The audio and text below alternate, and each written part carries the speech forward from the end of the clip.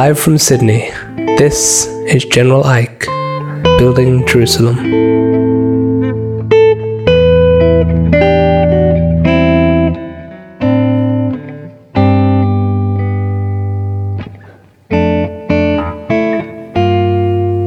Our guest today is Liz Fitzgerald. Liz Fitzgerald is an art therapist with over 10 years' experience. She's a clinical supervisor of Masters of Art Therapy at the University of Western Sydney, and she teaches an Intro to Art Therapy course at the University of Sydney Centre of Continuing Education. Liz, it's a pleasure to have you on the show. Thanks, Ike. It's wonderful to have some time to talk about art therapy with you.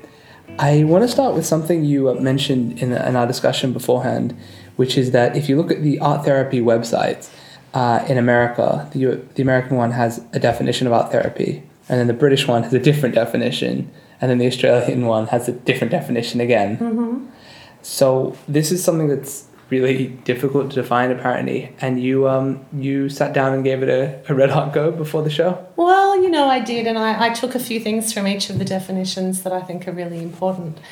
And I think that we need to have clarity in order for our profession to be understood. And so I think, putting another definition out there today. This is your definition. You'll read that for us? Yeah, sure. Art therapy is a psychotherapeutic discipline which focuses on the shared experience and embodied thinking around art making in a therapeutic context. Art therapists work to a code of ethics and to procedures and principles guided by educational standards that have been developed over time. And art therapy has evolved to reflect the cultural and social diversity of the people who engage in it. So nice. Thanks. So that covers, in a sense, the difference between the American and British ones, different cultural and social situations. Well, I'm not sure about that, but it just felt like the right one for today. Fair enough. I think that, think bringing some clarity into it being a discipline as well is important. Mm-hmm. Mm-hmm. You mentioned something before about something you call the art-making response. Mm-hmm. What is the art-making response? Okay, so making an art response, I guess, to the work that we do as art therapists with clients is a really important part of an art therapist's work. We think of it in different terms. The way I think of it is a counter-transference response. So I'm putting down on paper or with art materials in whatever way I choose to, an expression of the feelings that I'm holding around the work that I've just done with a client. And sometimes it might even happen during a session with a client if that's something that's applicable at the time and suits what's coming up. Okay. There's a quote from a speech Neil Gaiman made that really works for me on this, that twigged in my memory when you mentioned that. Here's the quote. Life is sometimes hard. Things go wrong in life and in love and in business and in friendship and in health and in all the other ways that life can go wrong. And when things get tough, this is what you should do. Make good art. I'm serious. Husband runs off with a politician, make good art. Leg crushed and then eaten by mutated boa constrictor, make good art. IRS on your trail, make good art. Cat exploded, make good art. Somebody on the internet thinks what you do is stupid or evil or it's all been done before, make good art. Probably things will work out somehow and eventually time will take this thing away, but that doesn't matter. Do what only you do best. Make good art. Make it on the good days too. Well, that brings up a couple of things for me, actually. I like the idea of making art and using it as a response to a circumstance or a feeling. But it doesn't have to be good. Doesn't have to be good. It doesn't have to be good. And something that we, art therapy really draws on is that there shouldn't or doesn't need to be judgment around art making for it to be beneficial. So, yes, do all those things that Neil says. Make art, but it doesn't have to be good. Okay, it can be good. It doesn't have to be good. Yeah, absolutely. Someone comes in for an art therapy session. In my head, I have like the basic outline of what goes on. Do you want to just take us through like what a session might look like?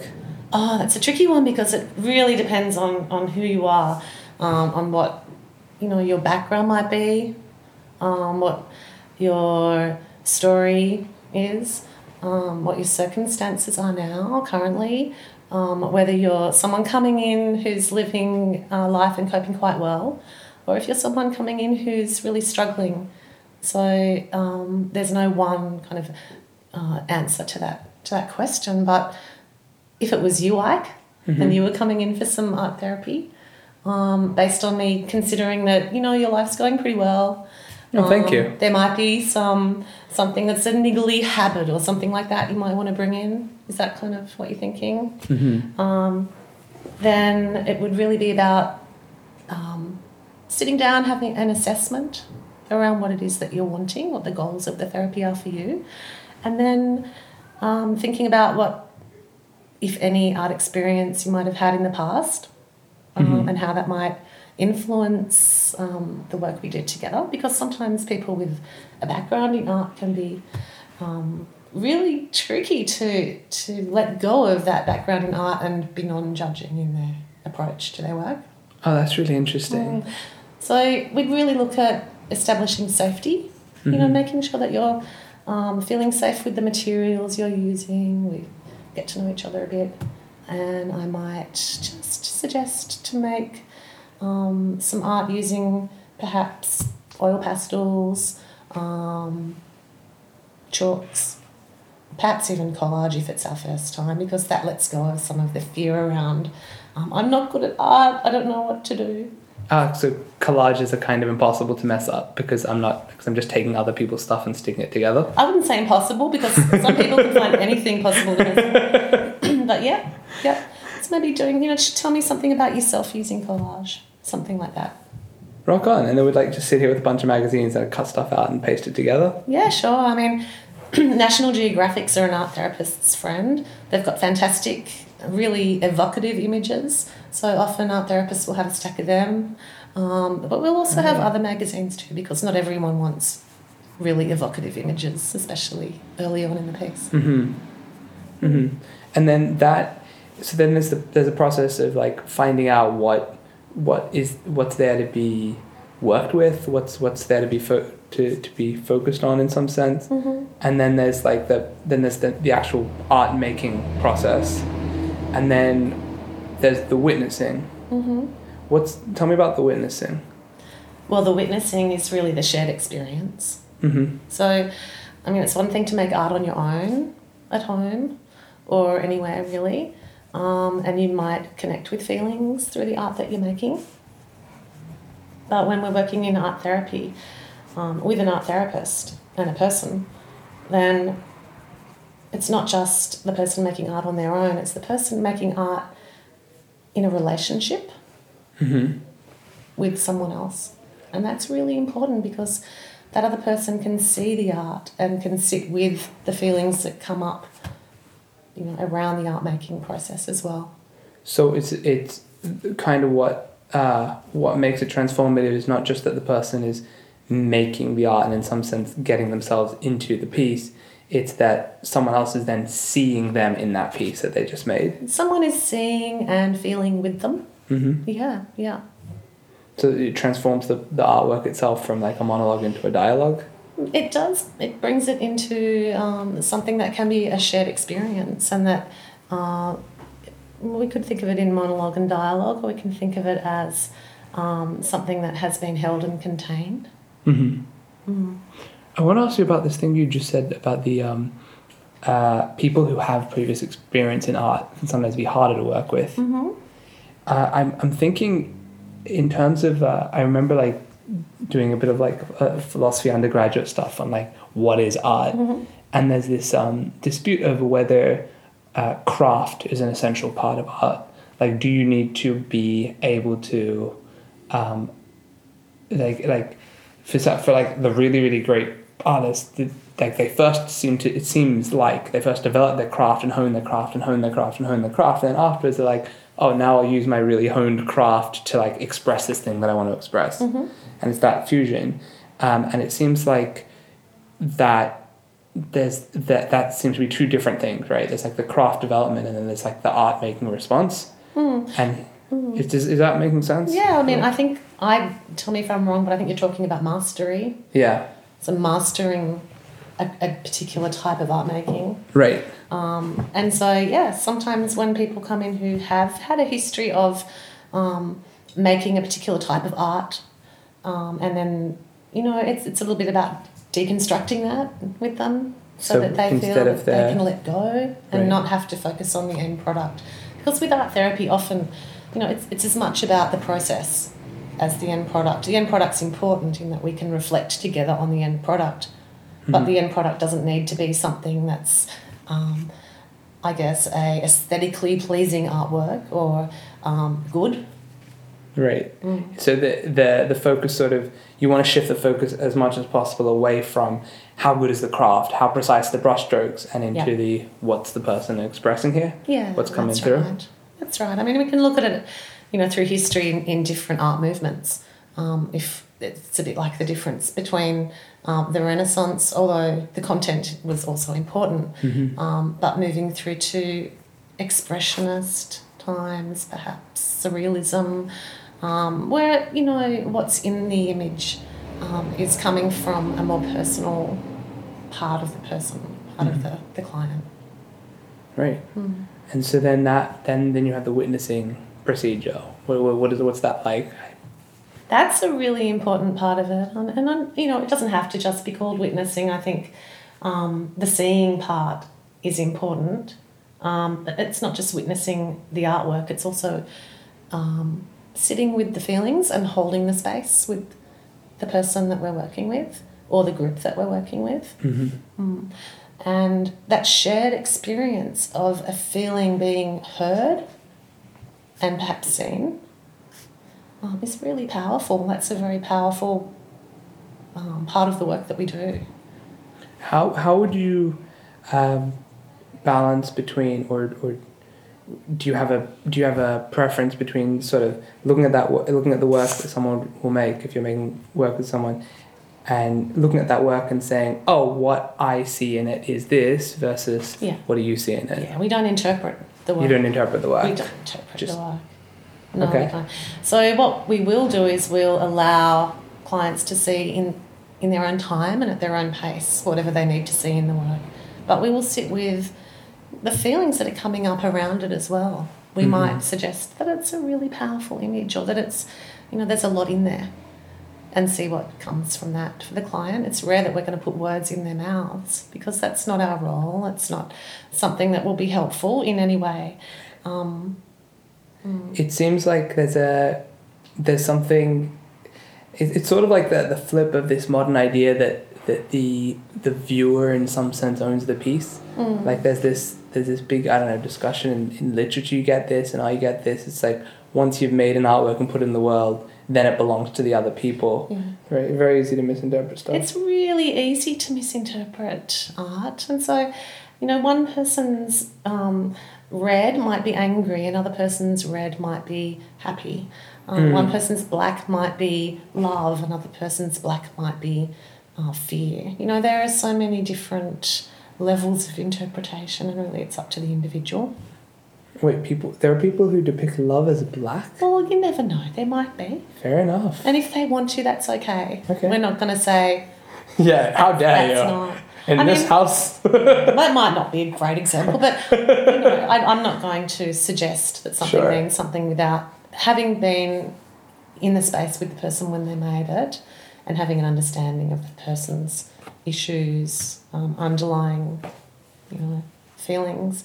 And I think it brings to mind an artwork once. I remember in a group, a woman making an artwork, and everyone in the group said, "Oh, that's great. That's in reflection time. I love that painting. It's fantastic. You're so talented."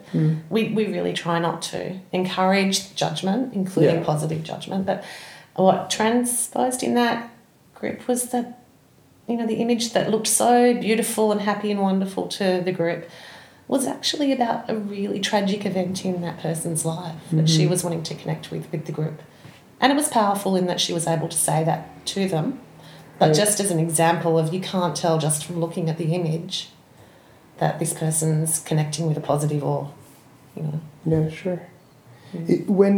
So just like I'm in my head, I'm still going through this a possible art therapy procedure. Okay. Right?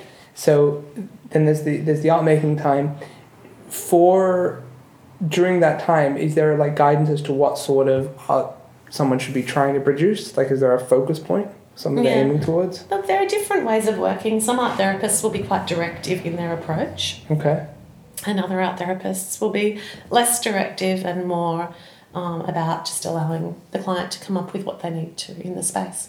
But in the early days, in early stages of art therapy, establishing safeties, it's usually a little bit more directive than down the track when it becomes more open. More freestyle. So if you're still in your first or second sort of session with me, maybe you'd be doing your collage, maybe connecting with something about yourself that you'd like to share with me, or not, something about yourself. Mm-hmm. And then you'll have an option to reflect with me on that.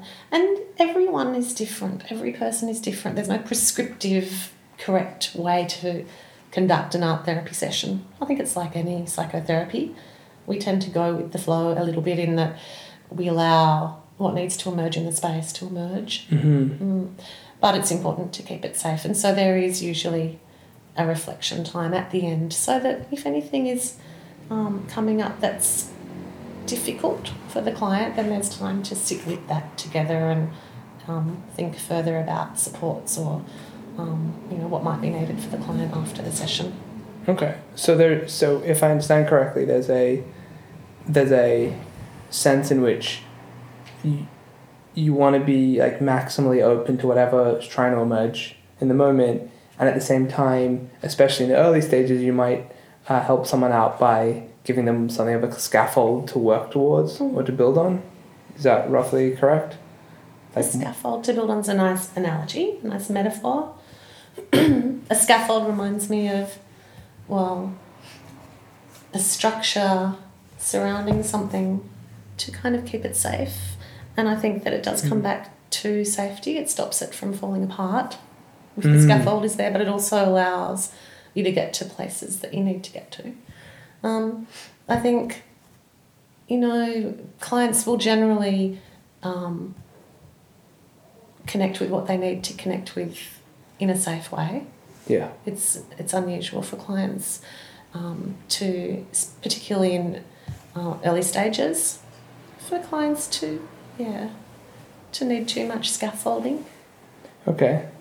So bring it down to like the very object level. Like someone comes in, they have a habit they're not a big fan of, that they're trying to shift. Mm-hmm. Let's say it's the one that jumps to mind is, say, smoking. Mm-hmm. It's like the default. Someone comes in, I don't like the fact that I'm smoking so much.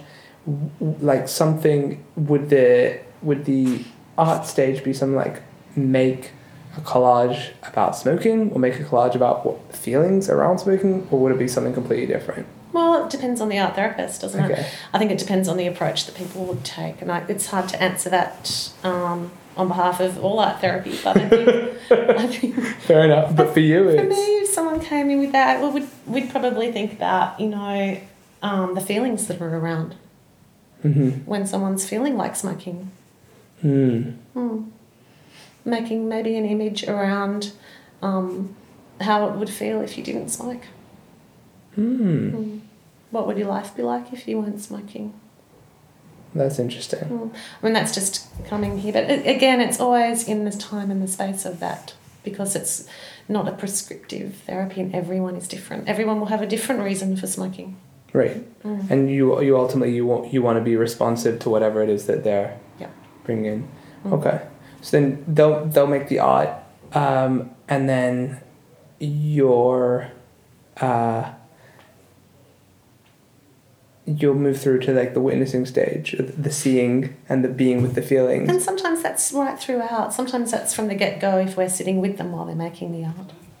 Oh, so sometimes you don't sit with them while they're making the art? Sometimes we will sit with them while they're making the art. Sometimes we won't. Again, it depends on what's comfortable and safe for them. Right. So in the beginning, maybe I won't sit with someone, and then towards, further on in the therapy, they might be really comfortable with me sitting with them, so I can But the witnessing isn't only at the end. The witnessing is also during the process of the art making. Mm-hmm.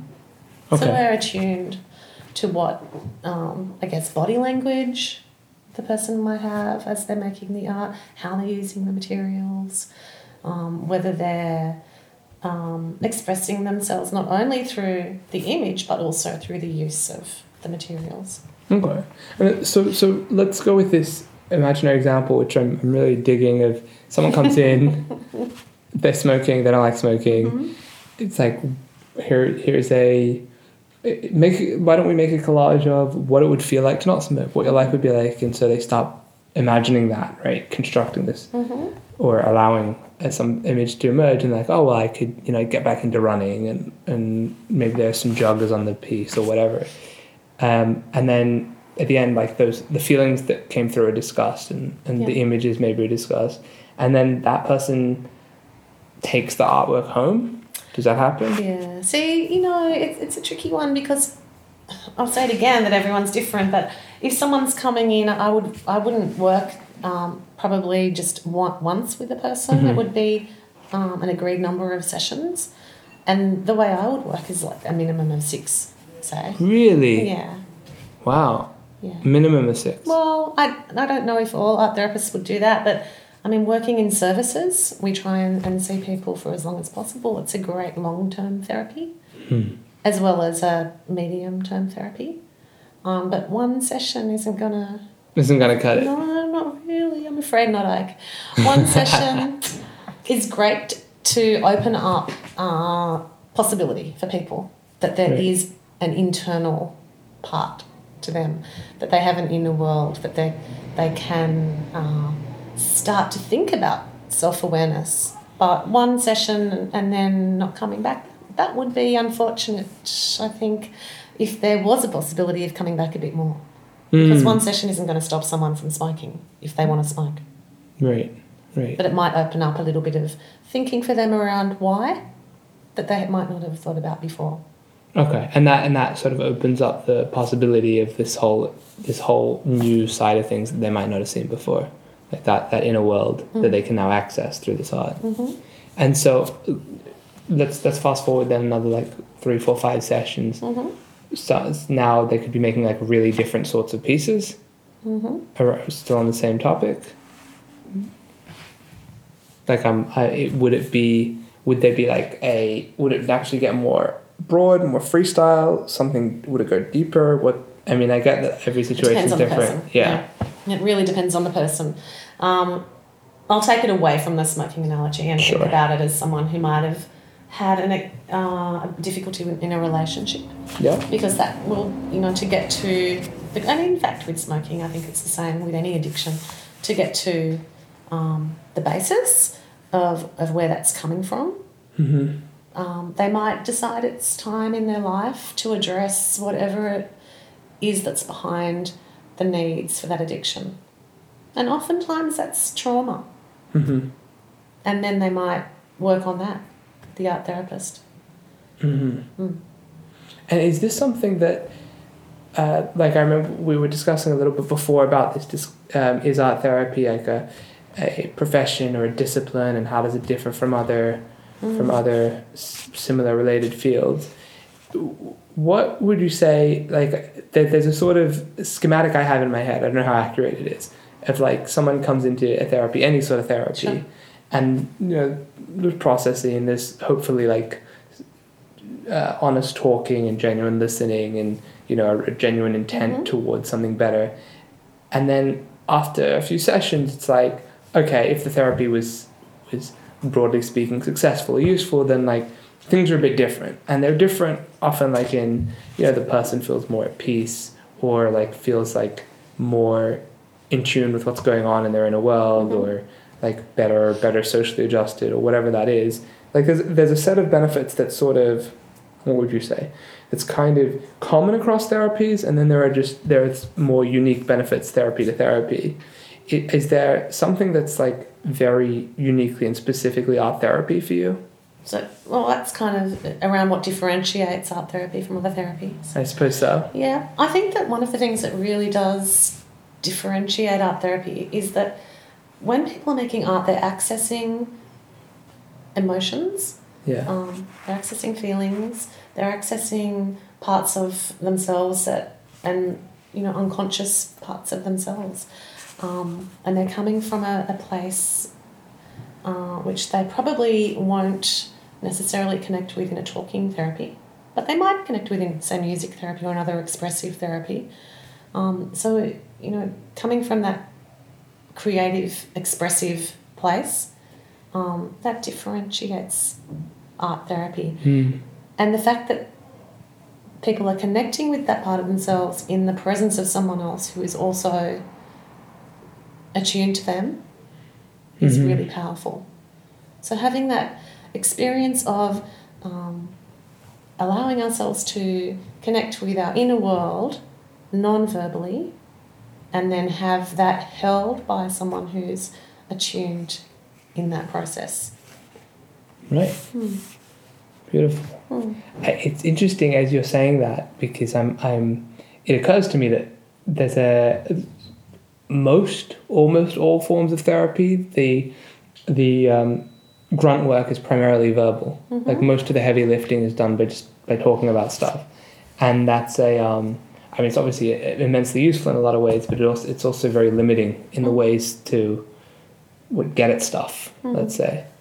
Yeah, and it depends on the type of therapy. I think in psychoanalytic therapy, there's a lot of non-verbal communication going on between the therapist and client as well. Really? Yeah. I mean, if you think of the transference and the counter-transference that's around.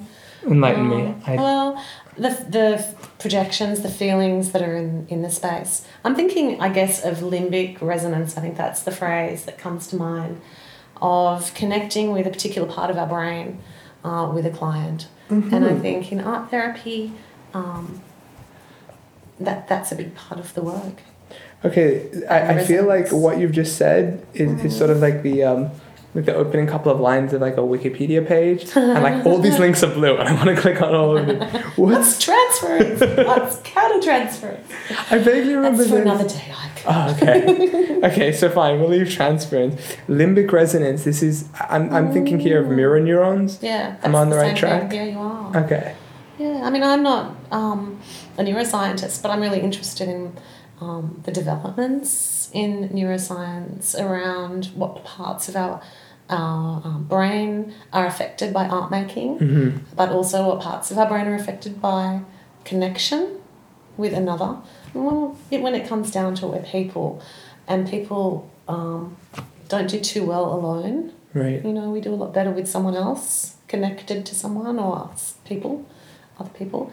So it's a really healing process to be connecting with ourselves and our inner world at the same time as connecting with another person. And I think that limbic resonance speaks to that.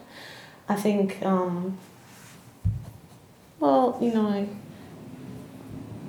through connection, we can see that new pathways, neural pathways can be developed. And I think that comes back as well to the idea of babies and caregivers. And, when a baby is developing neural pathways, the connections are really important that they have with their caregiver. And so adverse childhood experiences can affect neural pathways. Massive. Yep. And so that's where trauma kind of comes into the picture. Do you hear about the Romanian orphanages in the 60s? Oh, that's right. It's like you raise a baby, you feed it, you clothe it, you bathe it, you put it in a warm bed, but you don't hug it, and they just die. Yeah. They just die. Yeah. No, it's so true, and I think that that's something that the expressive therapies, art therapy, music therapy, dance and movement therapy, maybe drama therapy, all of the expressive therapies I think are really important in that people are connecting with their creativity at the same time as connecting with others. Right. Yeah. Right. Wow. So something that's coming through for me just now, just hearing you say this, specifically with like limbic resonance as a key feature, is that if you sort of imagine the general like process of art making, one of the big traps is like you'll sit down and you'll start trying to make something, and then like while you're doing it, like, ugh, this is dumb. Is it even good? Ugh, whatever. But if there's someone else there and their job is, I'm with you in this art making, and I accept whatever it is you're making, and whatever it is coming through is more than good enough. This is great. Then like that sort of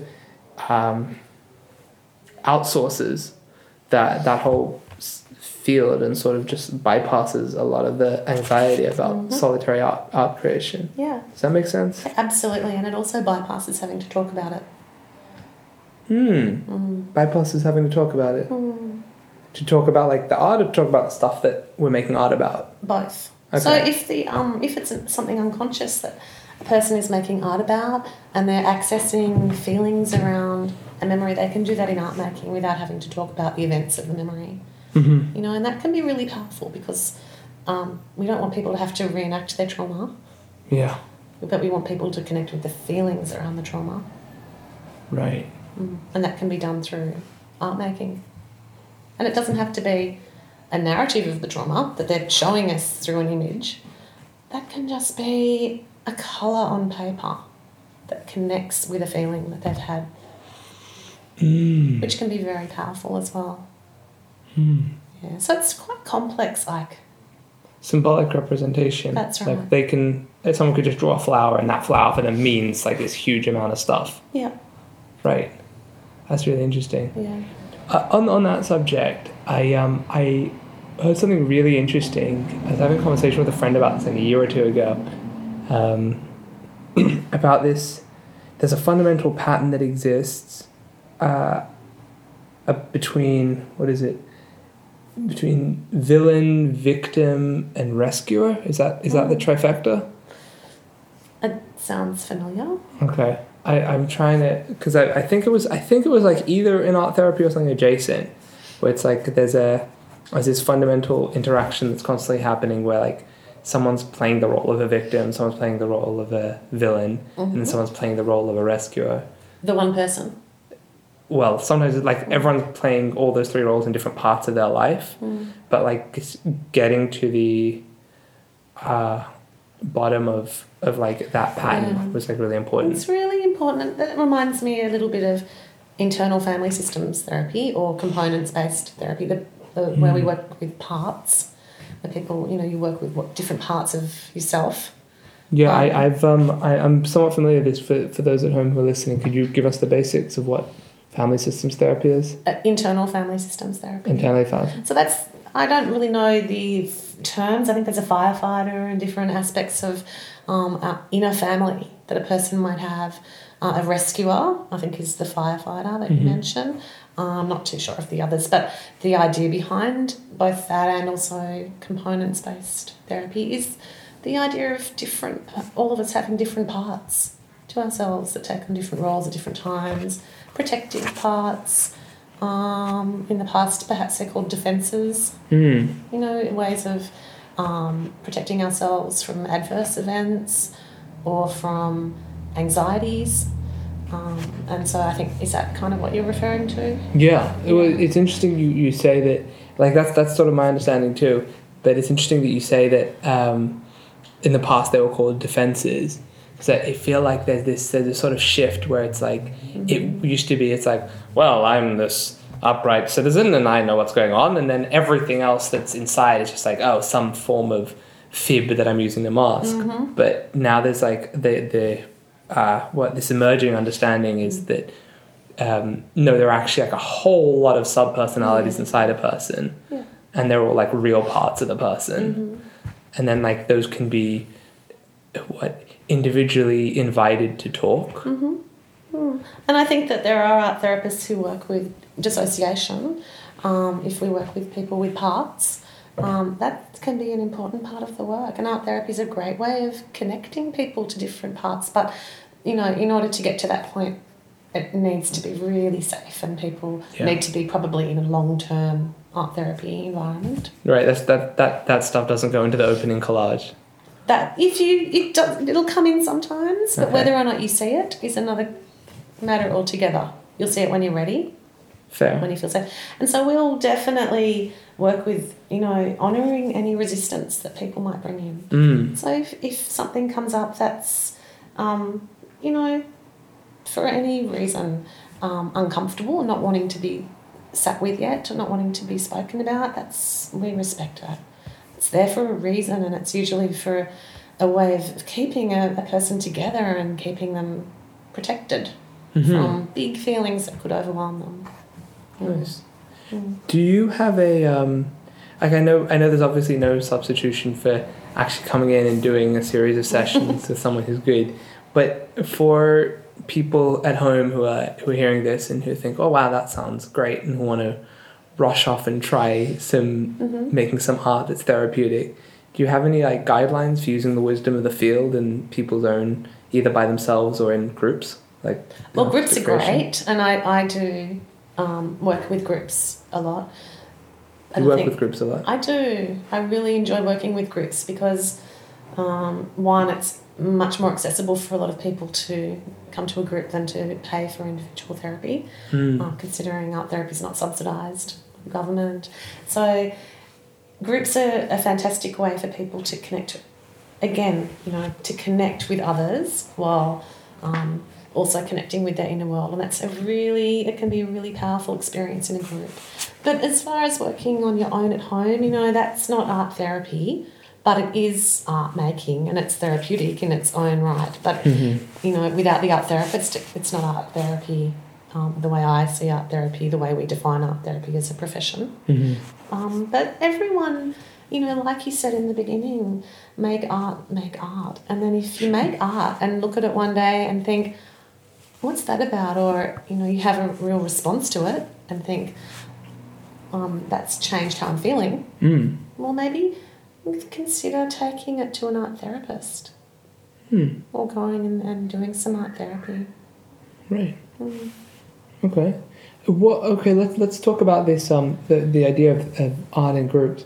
I find that I have some friends that I'll show them my sketchbook, and they'll show me their sketchbooks, and something that's interesting for me is I find that we'll be looking through these artworks, and then often it'll be like, oh, I like this, and maybe I like this, but then there's a sort of willingness to talk about deeper stuff in the art, but there isn't really an obvious conversational pathway to there. Is there are there any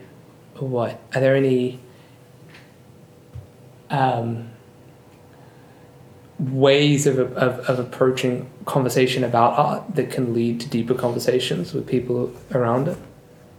You mean you want to have your friends as your therapists? Well, I mean, friends are always therapists anyway to some degree now, but they are. So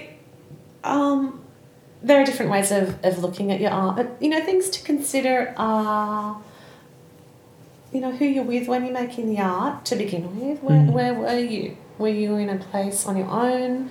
Were you with someone else? Were you in a comfortable place? Were you in a place where you were feeling anxious?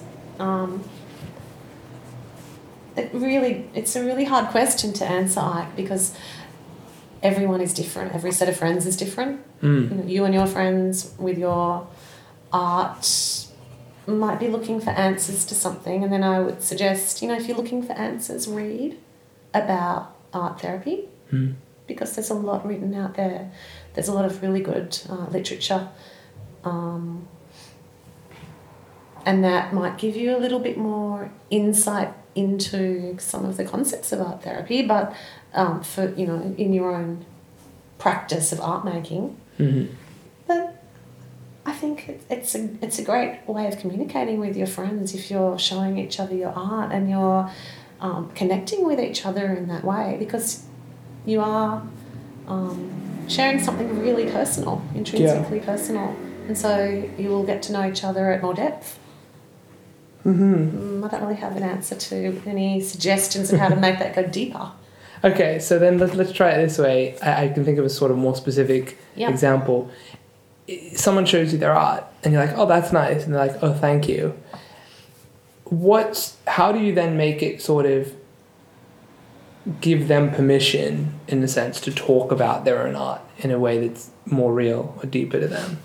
Does that make sense? I don't think you need to give them permission. I think they need to give themselves permission. And I think that's where defences come in, and protection and honouring what people want to share and what they don't want to share is important.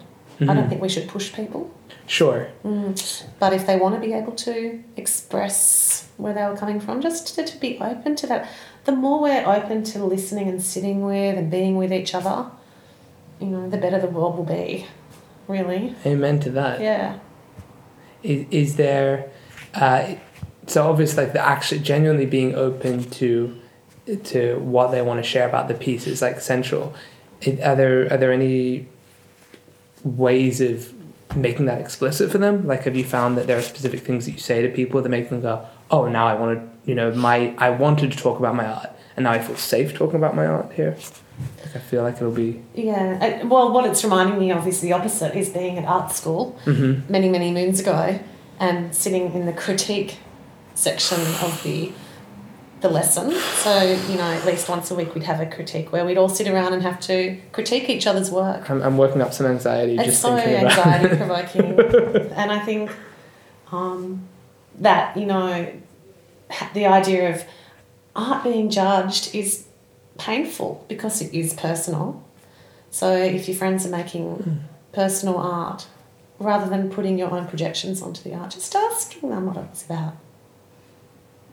Where's it coming from? What's it about? What's it about? Can you tell me more about it? Where's it coming from? Can you tell me more about it? Yeah. Just simple. But rather than, you know, one thing we don't want to do is project our own views onto other people's art. That's where the interpretation all comes into it, and we could take someone way off the mark. Yeah. It's like, it feels to me like that's a profound act of psychic violence in some ways. To like receive someone's piece of art, which is like, you know, in some sense like a missive from the deepest recesses of their soul. And then to be like, oh, what this one means is... Yeah. And just throw your own stuff at it. Sometimes it is from that place, that deep place. I think at art school sometimes it's not necessarily from that deep place. And you learn really quickly not to let it come from that place because it's dangerous, because it's going to be a critique. Right. Yeah. Wow, that's horrifying. Yeah, well, I think that it's so important that we do have avenues like art therapy so that people can really connect with and create without that fear of judgment. Mm-hmm. Do you have strong opinions on the way art is taught at schools, like primary and high school? There's not enough. There's just not enough in primary schools. I know in the public system there's not enough art being taught to kids. And in high schools it's growing, but I don't think that enough emphasis is placed on art. I know more recently with the STEM education in our public high schools, science, technology, engineering, maths, they've recently added STEAM. So it's STEAM, science, technology, education, science, technology, engineering, arts, and maths. So the arts are being spoken of as important, but whether or not that's actually being dealt with on the ground is another thing. And I think that there could be a lot more art therapists in schools as well, with school counsellors. Right.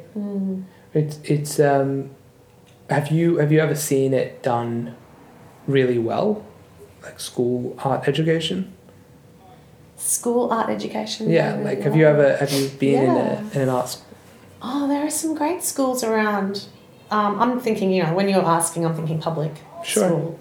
But, you know, in the private, I think some private schools have a nice focus. Thinking of, there are some up in the Blue Mountains that come to mind that are really very creative. Have you had an opportunity to check those out? Well, I don't actually work in schools, so not particularly. Fair.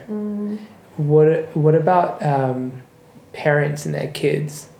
Like when a child comes home with a piece of art, right? What could a parent do that would be like a really good idea, and what's like... Yeah, don't throw it in the bin. Don't throw it in the bin. Don't throw it in the bin. How do we feel about putting it on the refrigerator? Putting it on the fridge is great, and leaving it there for a while, and if it becomes overwhelming, take a photo and keep it. But if the child knows that you're valuing the art, then they'll value the art. And they'll feel valued as well. And it's making me think again of, I don't think I answered a question before when you asked if a person takes their art with them from art therapy. and that was you hypothetically coming so that you weren't, continuing a bad habit, and you were coming for maybe one session. Then you might take the work home. One session, yes, the client would take it with them, most likely, but it's very unlikely to work for one session. So generally we keep the client's work, and that's quite an important part of the work we do, and it's one of the dynamics that we kind of think about. Why is that? When someone makes an artwork, a lot can come up, and we want to provide a space to contain that for them so that we can keep it with us and they don't have to take it with them and have it with them until the next art therapy group or session. So it's when a liberating thing in a sense.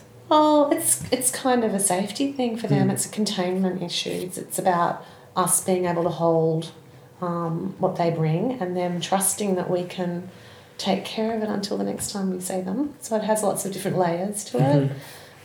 So usually towards the end of therapy, then we'll discuss, what we'll do with the artwork, and if they want to take it with them, they can. Otherwise, sometimes art therapists will hang on to it, even after the termination of the therapy. I've worked in acute mental health units, and sometimes people in psychosis will come up with art that's quite scary for other people to look at. It's not ideal for them to then take that back to their room and put it on the door. So we can look after it and make sure it's safe. So it's for them and also for other people if it's in a hospital setting. Sure. And then sometimes people want to throw their work away when they're making it. But we really think about the importance and the value of the art. And we try and think together about the reasons why it's being discarded, or if they're too young to think about that yet, perhaps putting it in a separate folder, or I think some art therapists make a little attached section to the folder for the discarded pieces. So there's a lot of thinking that really goes into every aspect of the work, including that. But then often artworks that someone makes, like session 1 or 2, will come up again in session 5 or something? Everyone's different. People can come back and look at it, and sometimes that's great, because when we were talking about, dissociation before, and sometimes the art made in a session is completely forgotten 4 weeks later, and a person can look at it and not recognise it. And then we can start thinking about, well, I wonder what was going on when you made it. Yeah. Or not, but every person's different, so it really depends. I find that very intensely with some of my old sketchbooks. Like, I'll dig them up. Even ones that are a couple months old, I'll look through them like, wow, this guy, he gets me. Yep. Yeah. I just don't remember making this piece at all. That's fantastic. Yeah, that's right. It does happen, and it's like you said before, we all have different parts. Yeah, and art making is a way of connecting with them. Well, it sounds like it definitely sounds like you're making your little corner of the world better. What's your vision of a better world? Well, thinking about art therapy, I'm thinking a better world for art therapy would be more art therapy. Being taught in,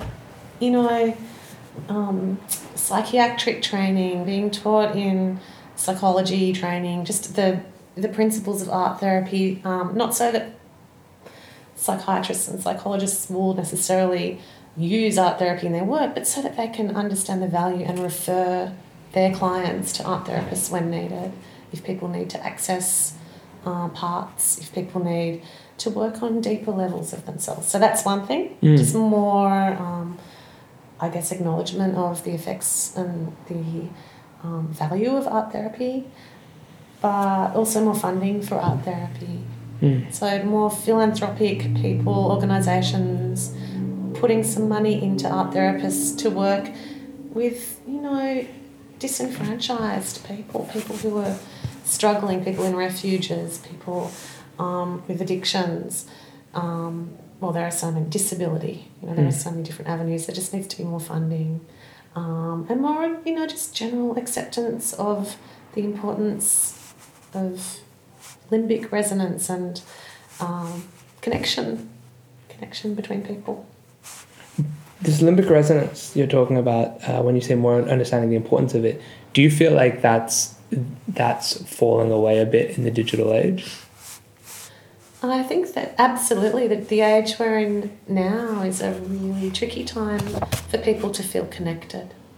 And having said that, I do some work over Skype, and it is still possible to have that connection at that deep level. So it's just research into that would be really interesting, into just what it is that's happening in our brains when we're connecting.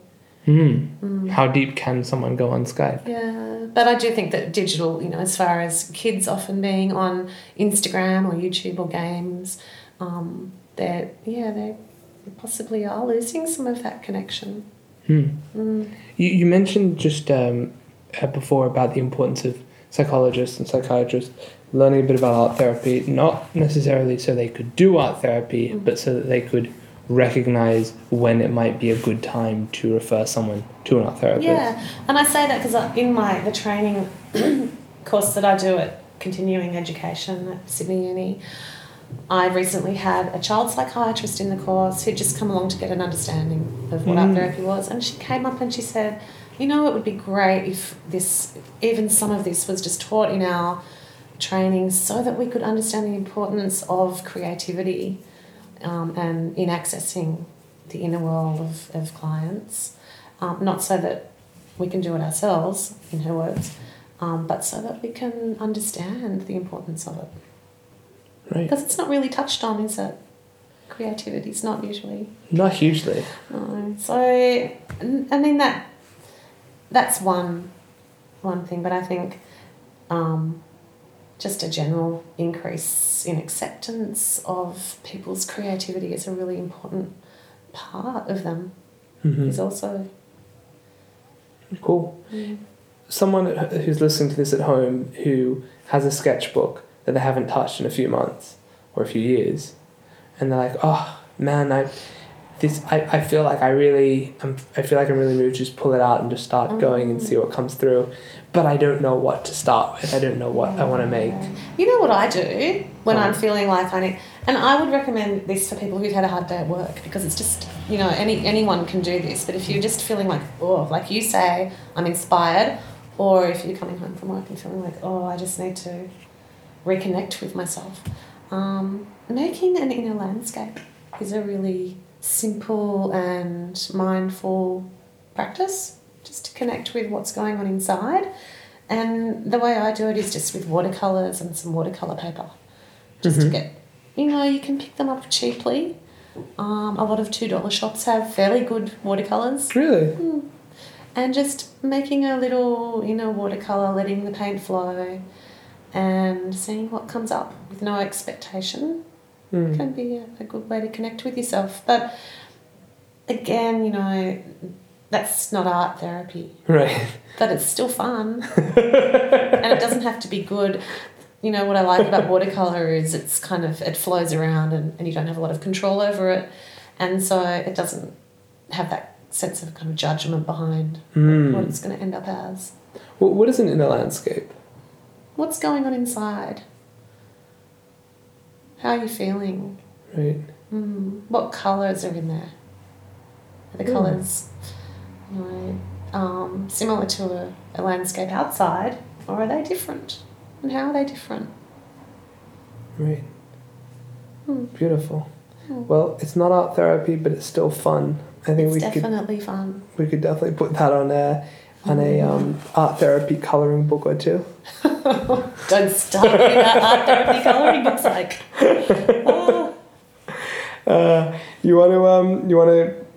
Do you want to say a quick word about these art therapy colouring books that are coming out? Oh, I don't think they're coming up too much anymore. I think they were around a couple of years ago, or maybe they still are.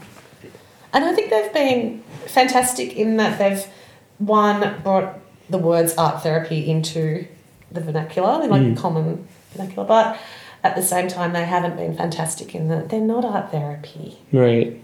But they do have therapeutic aspects to them, as art does, and they can be quite a mindful pursuit, and I can absolutely get why people enjoy doing colouring in, because it takes them back to that connection with their, inner child. And it's playful, and it's having the colouring books out there with, being sold to an adult market.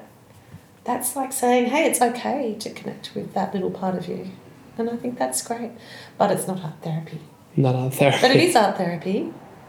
It's not art therapy. Right. It's art and it's therapeutic, but it's not the discipline or profession of art therapy. It's art as therapy. It's therapeutic art making. It's maybe mindfulness, but it's not art therapy. All right. Liz, thank you. It's been great having you on the show. Thank you so much, Ike, and it's been an absolute pleasure talking about my pet subject. See you. God bless you.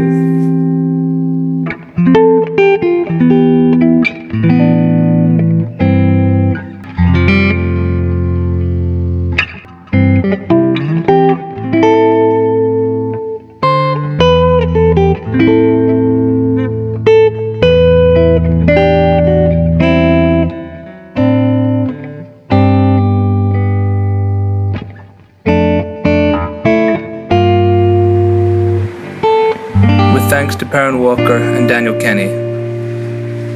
This is General Ike, Building Jerusalem.